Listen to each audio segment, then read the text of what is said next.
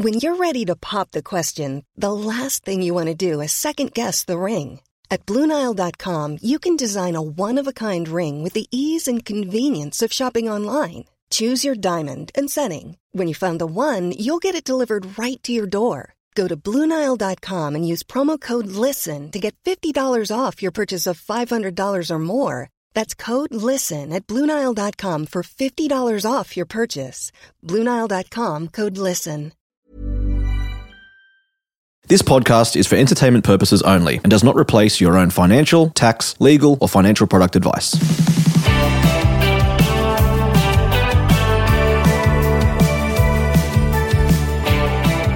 Hello Australia, welcome to My Millennial Money. I'm Glenn James. Today on the podcast, it's a weird mash. We've got Nathan, who's a professional ballet dancer with the Australian Ballet. We've got Callum, who was a physiotherapist turned into a corporate dude.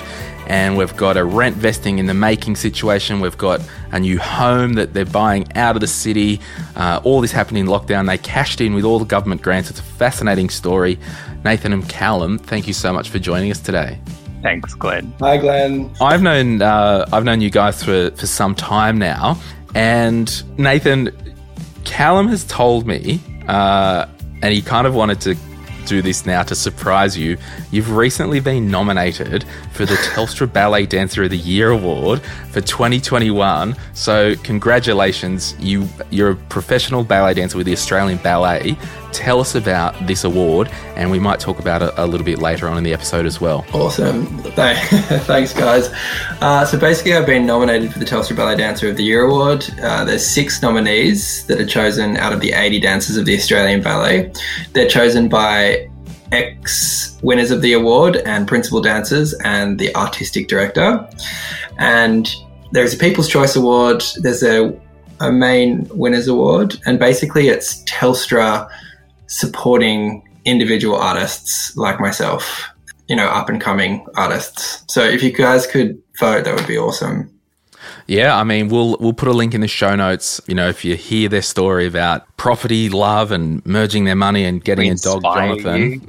If you inspire them and you want to do something nice, we would appreciate your M3 vote because it'd be cool if Nathan takes that award this year.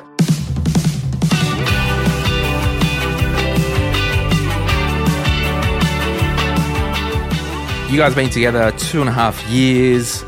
Callum, you were living in Sydney. Nathan was living in Melbourne. You did the long distance thing. Callum decided to pack his bags and get transferred to Melbourne. And then we've had some recent news. So tell us about the recent news. We got engaged. Yay! Woo! All right. So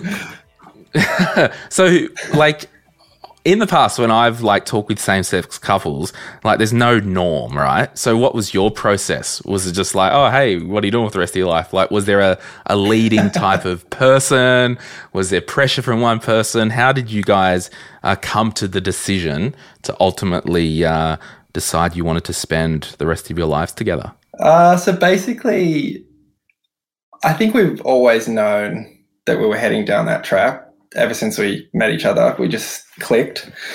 And this one afternoon in lockdown, we were having a picnic with my friend Jasmine, and she asked us, where would you guys get married if you were to get married? And we were thinking, and I was saying, I'd love to get married at this venue in Palm Beach in Sydney because it's near my parents' house. It's in between Cal's family's house on the Central Coast and my family's house in Avalon on the Northern Beaches. And basically, we just started talking about it hypothetically, who would invite, all the rest of it. And then we came home, had Thai takeaway, kept talking about it, kept fantasizing about it, and then took the dog for a walk to get some ice cream. And Cal just turned to me and said, so are we getting married? And I said, yes.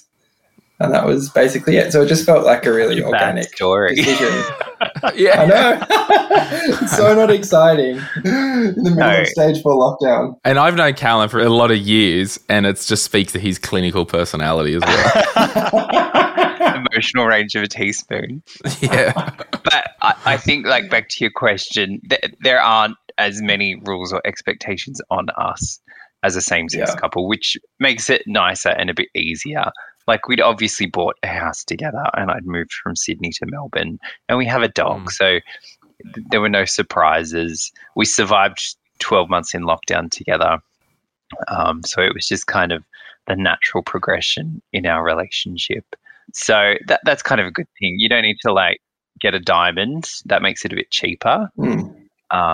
Some people do that, and that's their prerogative, but we got a kitchen instead, so I'll take the kitchen any day. Okay, so I'm assuming that's the kitchen in the new house. So tell us your plans for building wealth and the fact that you like living in the Melbourne CBD and how you went about purchasing a home and what your strategy is. I guess our long-term goal is actually to move back to Sydney, where our families are. Nate grew up on the northern beaches. I'm from the Central Coast. We have a lot of friends there in connection to New South Wales, and Sydney is just ridiculously expensive. So we've always known that, like, in order for that goal to be achievable, we kind of need to start building our wealth now and getting some capital behind us so that maybe one day that becomes a reality. And the other thing is the ballet is based in Melbourne, and ballet dancers have a lifespan of maybe 10 to 15 years. So Nate's obviously not going to be doing this forever, but Melbourne is going to be our home for the next 10 years at least. And so the ballet is also based in Melbourne. And Nate, as he said, goes there 6 days a week. So we need to be around the city. And so there's a few things that are kind of dictating what we want to do, our goals, our current career paths, that kind of thing. But even Melbourne, as much as it's way more affordable than Sydney, is still very expensive. And so in the middle of lockdown, we'd kind of consolidated lives. I'd moved to Melbourne at the start of lockdown, not the best time to move from Sydney to Melbourne, but it did happen, and it actually kind of worked out quite well. We'd consolidated lives, sold Nate's car. We now just had one car. We had a bit of money behind us. We were in a better place, one rent instead of two, that kind of thing. And so I was just like, I wonder if like the bank would lend us some money now that we have a bit of a deposit and we've got two incomes and our expenses are aligned and things like that. And he's like, yeah, look into it. So I just started applying. And then I think as the ball gets rolling, you're kind of looking at all the different options and ways into the market. And then I started seeing like the first homeowner grant, and then COVID happened and there was like the home builder thing. And we kind of just fit the home builder very strict guidelines in order to be eligible. I think any longer and our annual income would have gone over the threshold. So I was like, there's this opportunity we have where we can get a bit of money off the government. We can get a home, we can get into the market now.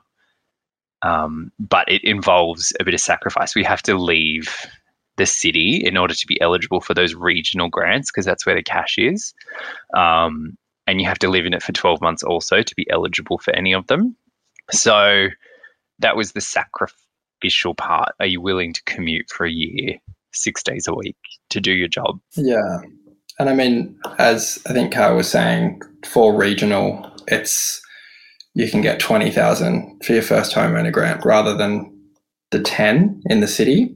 And building in the city would just be way too expensive. So the best option for us, the most lucrative option, was to go out into the sort of regional areas of Melbourne. And you also applied and will get the Home Builder federal government grant of $25,000. Is that correct? Yes. Yeah. So we signed our contract after the 30th of June, I think, with the rules. But before, I think it was January 2021. So there was like a 6-month window where it was 25 grand. So we'd signed a contract within that 6 months. And then our foundations were laid by the builder within 6 months of signing that contract, which makes you eligible. Yeah. So ultimately the sacrifice to move an hour out of Melbourne and build a house, it's a lifestyle sacrifice, but it's basically $45,000. Yeah. And more if you think about it, because basically we were also really lucky in the timing, in that because it was around the new financial year, and we also got on the first home loan deposit scheme as well, which there's only how many spots, Cal? There's like 10,000 usually. 10,000 spots or something. Anyway, so luckily we got on that scheme. So we only paid a 5% deposit for the house and land without having to pay any lender's mortgage insurance as well. So it was stamp duty. Yeah, it was a great opportunity, or stamp duty, yeah. Yeah, and so realistically, the stamp duty could have been $20,000 or $25,000, and lender's mortgage insurance, that could have been another $15,000 to $20,000. You're staring down the barrel of maybe around $60,000 to $70,000 as a leg up, and I guess I wanted to just chat with you guys because it's an interesting story for two things. One, the short-term sacrifice, and I say short-term as in 12 months, over the scheme of our life, it is a short-term. It, sometimes a week feels like hell, but relatively short-term. But really maximising all of the government incentives at the time. And we don't know what's happening, when this podcast goes to air, but, at different times, different governments, state and federal, have these things. And I believe it's, and maybe you can talk to this, Cal, having your financials set up, not loaded up with consumer debt, because that was old Callum, not being, quote unquote, tied down financially to these big financial commitments, so you could be agile and make the move when you had to. Yeah, definitely. I think that was a huge part. I think we approached you, Glenn. I was like, look, this is how much money we've got. This is our situation. Do you think it's possible? And then being able to be put in contact with a mortgage broker, have all the financials ready, have all the bank statements ready, because it moves slowly, and yet at the same time it moves really quickly. I think it moves as quick as you kind of push it. I'm very efficient with getting paperwork completed and back to the people that need it. So it can feel a bit slow, but yeah, being able to have it all set up and have your finances in order. And I think the biggest thing is not being in debt and having just a bit of a nest egg behind you is the most important thing. Definitely. Yeah. And I think as well, consolidating sort of your assets, I guess, and your money as a couple is a really big, important step. So you have to feel comfortable to do it. But I think that was such a great launching pad for us as a couple, because we didn't have debts and we had this base that wasn't massive, but we had this base, and then we luckily had these opportunities that really helped us sort of, take this opportunity. And also being smart about your expenses. Like our rent, we purposely didn't get the nicest apartment in Melbourne. There's plenty of options, and I guess our income would allow us to have the cash flow to have something probably a bit fancier. But at the same time, you don't want to be spending your money on someone else's mortgage, and you can make any house nice. Yes. Well, I do a good job of making my house nice after I get your styling tips. But so how, when you contacted me, Cal, you had already kind of scratched the surfaces with different banks. What was it like going to the mortgage broker? Did you find that experience easier? I think it depends on how financially savvy you are. Right. For me, working in finance in the insurance industry and also understanding financial documentation and things like that, I think that makes it easier for me to probably directly deal with a bank if I needed to. But the issue with dealing with a bank is they just don't have the same bargaining power as a mortgage broker. They're in the business. They've got that competitive edge. They could lead you down and suggest all these different banks. And the banks, I think, know that with the mortgage broker, and you tend to always get a better deal going through them. And I think it's a similar story with John, who we use to help source the builder. If you've got someone that's kind of part of the industry, as good as you can go to a bank, you can go to a builder directly, but you'll always be treated as a customer. Yeah. Whilst having that person, that conduit in the middle who has a bit more bargaining power and kind of knows the industry and knows how to play the game a bit more is always going to be an advantage. And it usually doesn't cost you anything because they obviously get the windfall from whoever they sign you on with. And I guess it's, that person is independently in your corner. Well, they bloody should be. And that's kind of why, if someone wants to reach out for a mortgage broker or, maybe talk to John about his Envisage Property Services, at least I'm not introducing sharks to the listeners. I'm not introducing sharks to my friends. So there is a layer of vetting. But how was the process with using John's Envisage Property Services? I loved working with John because he was really honest about the market in Melbourne and really understood it, of where were the great growth areas. And basically with the first home loan deposit scheme, there's thresholds. So basically, if you go too far out, it's 375,000 is the threshold.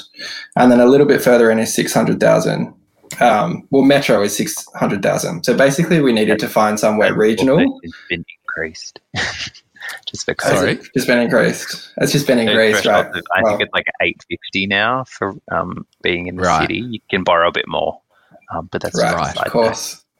Yep. Anyway, so we had to find a place that was regional for the first homeowner grant, and somewhere that had a $600,000 threshold. And basically, we had three options. And John came to us with these options because we were kind of open to a few different places. We really did want the Macedon region, just because we liked the area. But the three areas that John suggested were the Macedon region so Lancefield, the suburb that we've picked, Armstrong Creek in Geelong, and Bacchus Marsh, three growth areas. And just the whole way through the process with John, he led us to a great builder and sort of led us in the direction that he thought would be the best long-term investment. And it was great to have that guidance and someone there, because I was like, I'm a ballet dancer. What would I know about growth suburbs? And there's suburbs that you've heard about that have, grown heaps. He knows a lot about them now. Constantly on realestate.com looking at growth areas. He's obsessed with it. But you think, you want to get on the back of that bandwagon that's already grown, but to have John be there saying, oh, well, actually, I think that's already done the growing. What about here? What about Bacchus Marsh? What about, Lancefield? Because these places are yet to do the growing, and you could, be a part of that, which is really encouraging. You've got to back the right horse, don't you? Like, the property market is probably more educated, I guess, but it is still a gamble. I think... But also, I think it goes to everything is like based on data and understanding the data. And John certainly lives in the data for his career. So he can kind of really see what the trends in the data is saying. So you've got the best shot rather than just going, oh, we'll just buy a house in the suburb we grew up in. You know what I mean? Like there's some strategy to it. Similar to the mortgage broker, with John, he had access to the builders. He had access to blocks of land that you wouldn't have had through a real estate agent or realestate.com. So there were things that we had no idea that were available, and like we were looking, trust me. But the things that John showed us were completely out of left field, and they were perfect. So John had that kind of backdoor way into the market that you don't get at the coalface as a retail customer. Going to a real estate agent, going up to a home builder and saying, what can you do for this block of land? Like there's all those things with site costs, and they can really blow out if you buy your own block and then get a project home builder to throw a home on it. So John had access to a lot more stuff that we wouldn't have had just as a retail customer. Now, okay, so just on that, I know we chatted briefly before, but I might just get you to swim back around to maybe some of the lessons that you learned. And I've had the same experience when I bought one of my own properties. You want to feel like you want to go to this builder and you want to, hi, it's your first home and let's choose this. And so when you've stepped in, the product has basically been sold. Like, they don't have to work to get you over the line. So is it true to say that some of the experience once you got the deal was a little bit too clinical for what you liked and you kind of had to have a reset of your expectations? Yeah. I think so. I mean, for example, I was stuck in lockdown, not dancing, looking up, like all these floors. I was like, imagine if we could get like parquetry floorboards and stuff You like wanted that. like French completely oak ridiculous floors in a project home. So basically, we went to the builder and we were like, well, we'll just do our own floors because we got a great quote and blah, blah, blah. Anyway, the builder came back and said, well, we'll give you this much for the floors. And the price was just nothing. So we're like, okay, we'll go with the builder's floors and stuff like that. And it's not it's not bad. They don't have bad options. They have a lot of great options, but the great options cost you money and everything costs money. So and we ended up getting pretty much everything that we wanted. And there was a bit of compromise and a bit of, back and forth, but that at the end of the day, we had to keep reminding ourselves, like, it is an investment. It's not, our forever home. We're not going to spend money on, stuff that isn't going to make the property, worth more. And I think it's a caution to anyone out there who does want to go down this road, particularly at this time where there are still grants available. It's probably the first time in many, many years that these builders haven't had to go and sell homes. People have just come and, I'm sure every builder is just having stuff run off the shelves. I mean, I talked to my cousin and she went to some builders and said, look, we don't even have any capacity. So I think it is that it's one of the busiest times in some of the building industry that for many years, and coupled with the fact that they don't have to schmooze you because the deal's been done based on a clinical, we want this property at this price, done. Yeah. If you want a forever home and a boutique experience, go buy a nice sloping block on the water and commission an architect and say goodbye to all your money. But effectively, you're going to get what's written on the box, aren't you? Yeah, and that's the thing. They are so much cheaper. So if we were to do the exact same thing, if we were to buy the exact same piece of land, put a 4-bedroom, 2-bathroom, double garage home that was shaped the way we wanted it to be, and we wanted those parquetry floors and whatever, even just getting to that point and not going through a project home builder it's literally double the price. So the actual home with the builder, our contract was around 300,000. To go through a private builder and do your own design would have been 600. So you can't not do it. And how much was the land? We got the land for 215. Yeah, okay. Yeah. So you're basically getting change out of 550, 520. Yeah. 515, 520 basically. Yeah. And then we got 45 off that. Our deposit plus that 45K. Our mortgage is looking like mid-4s. Yeah. And which is very affordable, right? Yeah. Very cheap mortgage. Yeah. I think as well with the builder, I was just going to say quickly, I think they want to go at their pace. So I think for Cal and I, who are quite savvy and were completely on the ball with every product and everything they were offering and, trying to find ways around certain situations or, wanting a freestanding bath instead of a inset bath and stuff like that. For us who were very quick at that sort of stuff, I think they don't want to be rushed. I think if you just go with their pace, it will work out in the end and you will get a great product in the end. But I think you just have to allow them to take their own pace. Yeah. We're going to take a quick break and then we'll come back and I'm going to ask the guys a couple of questions about how they manage money personally and then some future plans that they've got in their lives. If you're after personal financial advice, don't get it from a podcast. If you would like help based on your own personal situation, head over to sortyourmoneyout.com, click Get Help, and we'd be happy to introduce you to one of our trusted advisors. Our panel of advisors, mortgage brokers and accountants work with clients all over Australia so they can connect with you wherever you are. That's sortyourmoneyout.com and click Get Help. So long-term plan for this property, it is a buy and hold for the foreseeable future. Like, there's no plan to buy it and then flip it.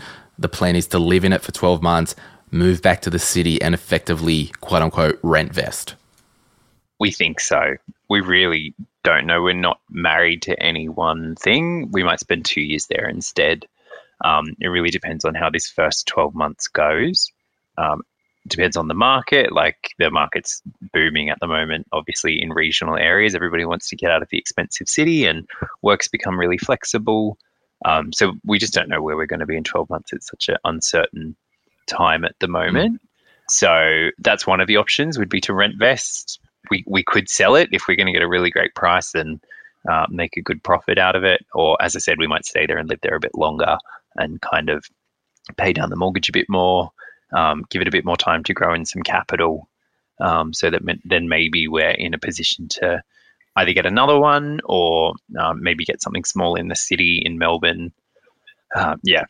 World's our oyster at this stage. Yeah. And do you think it's always, you always make your money on the buy a lot of the times? And, was it appealing that, in 12 months' time, in 2 years' time, you've always got 2 or 3 options to see where life takes you?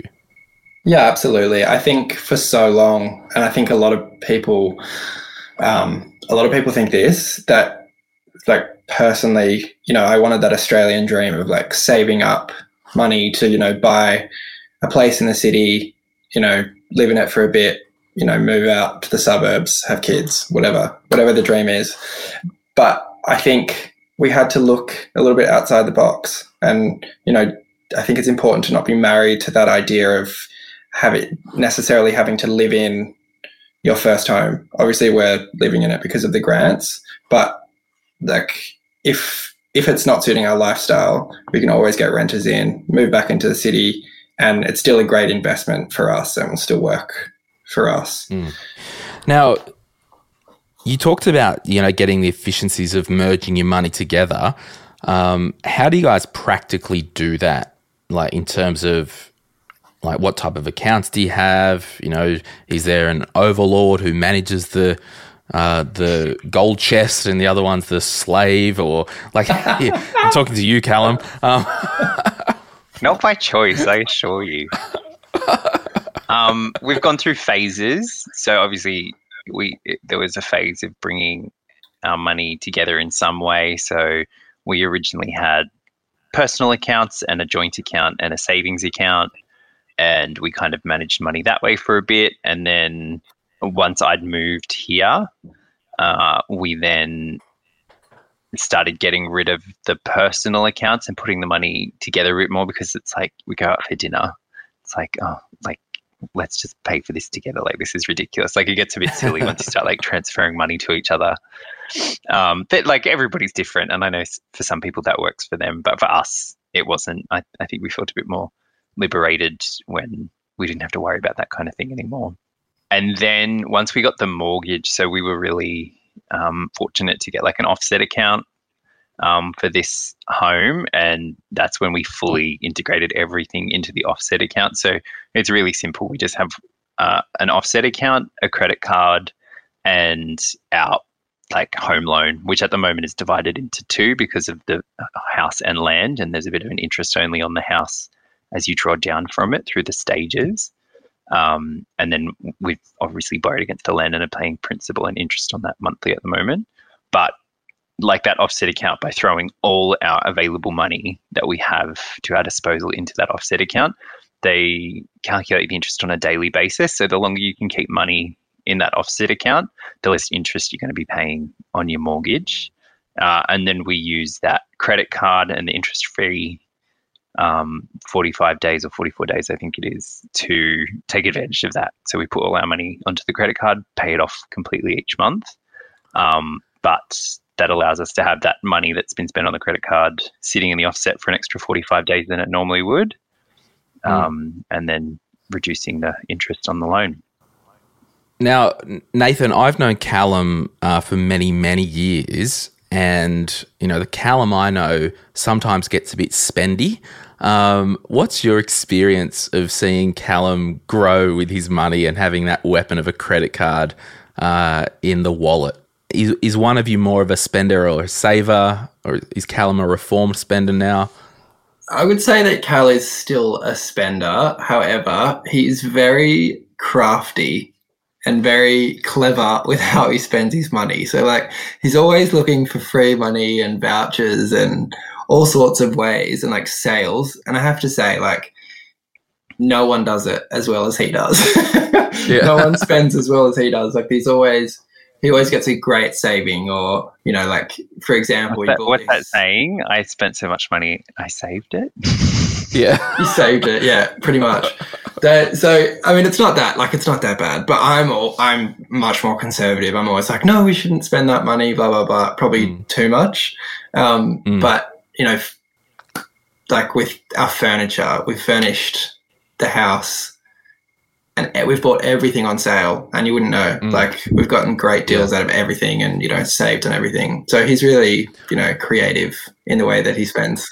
Do you guys buy things with the intention that we can make this couch or this table work in any setting? Like, do you forward kind of think your bulky purchases? Yeah, we just bought a dining table for the new home that obviously the home we're going into is huge, and the dining table can extend to seat 10 people.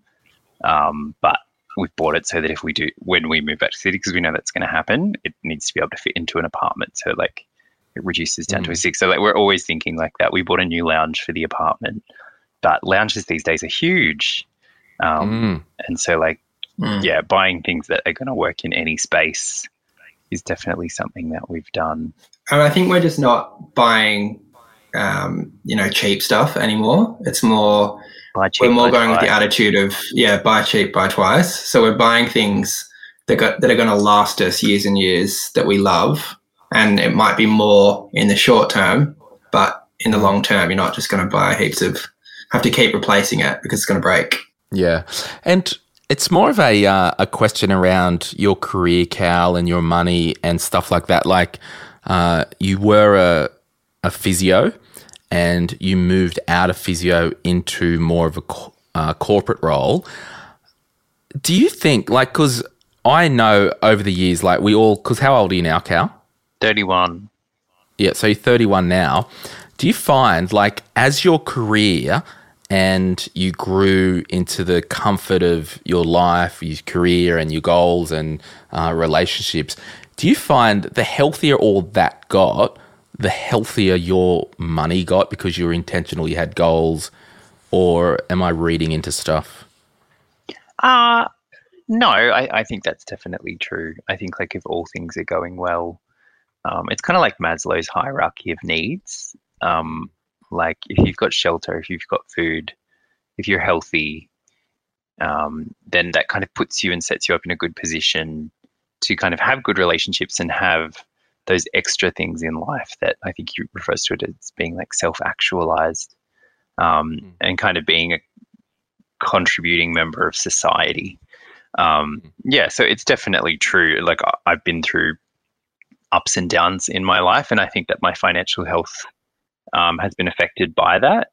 But yeah, as things start to stabilize and you form good habits, things go well. Like we definitely still spend within our means, and we have a budget. Like obviously things happen, things blow out. We definitely know that if we're buying something, it's always coming out of our savings and not money that we don't have. Like if we're buying that dining table, the dining table is not something in the budget. That's actually reducing that offset account by X amount of dollars. So do we want to do that kind of thing? So but as you get kind of your life in order, I think things tend to get in order at the same time. Kind of all goes together. Nathan, you've basically been a professional dancer. You're 26, 27, 25? I'm 26. 26, yep. Yeah. So you've been a professional dancer as far as you can remember. Being a full-time dancer, like, are you a struggling artist that everyone thinks about, or is it like a salary position? With the Australian Ballet, like it is the elite of elite, are the dancers on a salary? Are they on commission? Is half of it a hobby? That's right. It's good questions that I'm asked a lot, actually. We're on a salary, so we're on a 12-month contract, and we're looked after very well at the Australian Ballet. It's, I think, gone are the days of the sort of starving, struggling ballet dancer. You know, we actually get paid really well and looked after quite well. So yeah, on a salary, full-time position, 52-week contract. So yeah. Yeah. And I guess, I think a lot of people don't realise how much work goes into it, and there'll be people listening who, you know, understand the skill of a dancer. And when I did see you at the Nutcracker, yes, I was the dickhead who started the applause every time. So you're welcome. It was good. It was great. I loved it. Yeah. So clapping at all the wrong moments.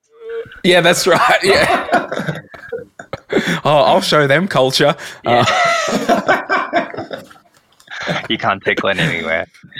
No, but look, I really enjoyed it. Now, tell us about the Telstra Ballet Dancer of the Year Award. There's a People's Choice Award that we as the community can vote for you. So it's kind of like this Australian Idol thing, who's the most popular. So there's the People's Choice Award, and you could win $15,000. And then there's the main award that I'd imagine is a judging panel or whatnot, that you could win $25,000. So we'll put a link in the show notes for you to jump on and vote for Nathan, because he's an M3 listener and we want him to win. People can also text Nathan to 0484 Ballet. You can vote as many times as you like. Wink, wink.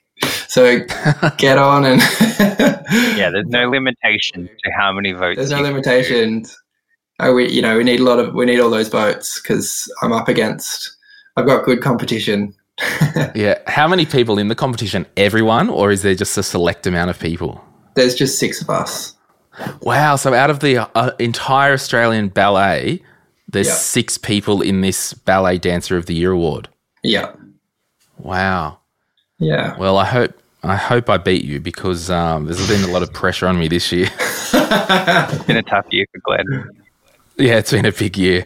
Those ankles don't really hold up when they're twirling 96 kilos. But look, I think it's an amazing story that you guys have, hit the jackpot with all the government grants in the midst of lockdown. You've and I'm not saying this is a poor you story. It sounds like we bought it all without laying eyes on a single thing. Really? That was another thing. Yeah. We didn't step foot into a bank. We didn't see the block of land. We didn't even know what Lancefield looked like. We didn't know what the house was going to look like. We even did the colour appointment where you pick the paint colours and the bricks via Zoom. Wow. So it's a real stab in the dark. So we'll see what we end up with. Yeah, I hope you enjoyed the purple house. Yeah, basically. Well, there you go. Hey guys, thanks so much for joining us on My Millennial Money. And remember, vote for Nathan. We'll put the details in the show notes. Let's give him an M3 bump. I'm going to jump on and flick your vote, because I want my 10% cut. But thank you to Nathan and Callum for sharing a bit of their story today. Thanks so much, Glenn. And thanks, guys. Thanks for voting.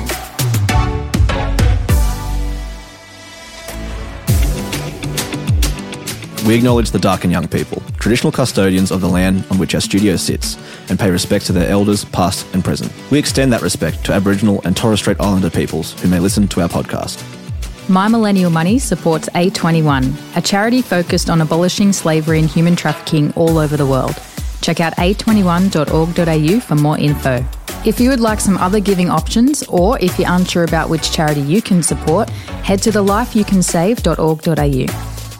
This podcast is for education and entertainment purposes. Any advice is general financial advice only, which does not take into account your objectives, financial situation, or needs. Because of that, you should consider if the advice is appropriate to you and your needs before acting on the information. If you do choose to buy a financial product, read the product disclosure statement and obtain appropriate financial advice tailored to your needs. Simo Interactive Proprietary Limited, the publisher of the podcast, is an authorized representative of Money Sherpa Proprietary Limited, which holds financial services license 451289.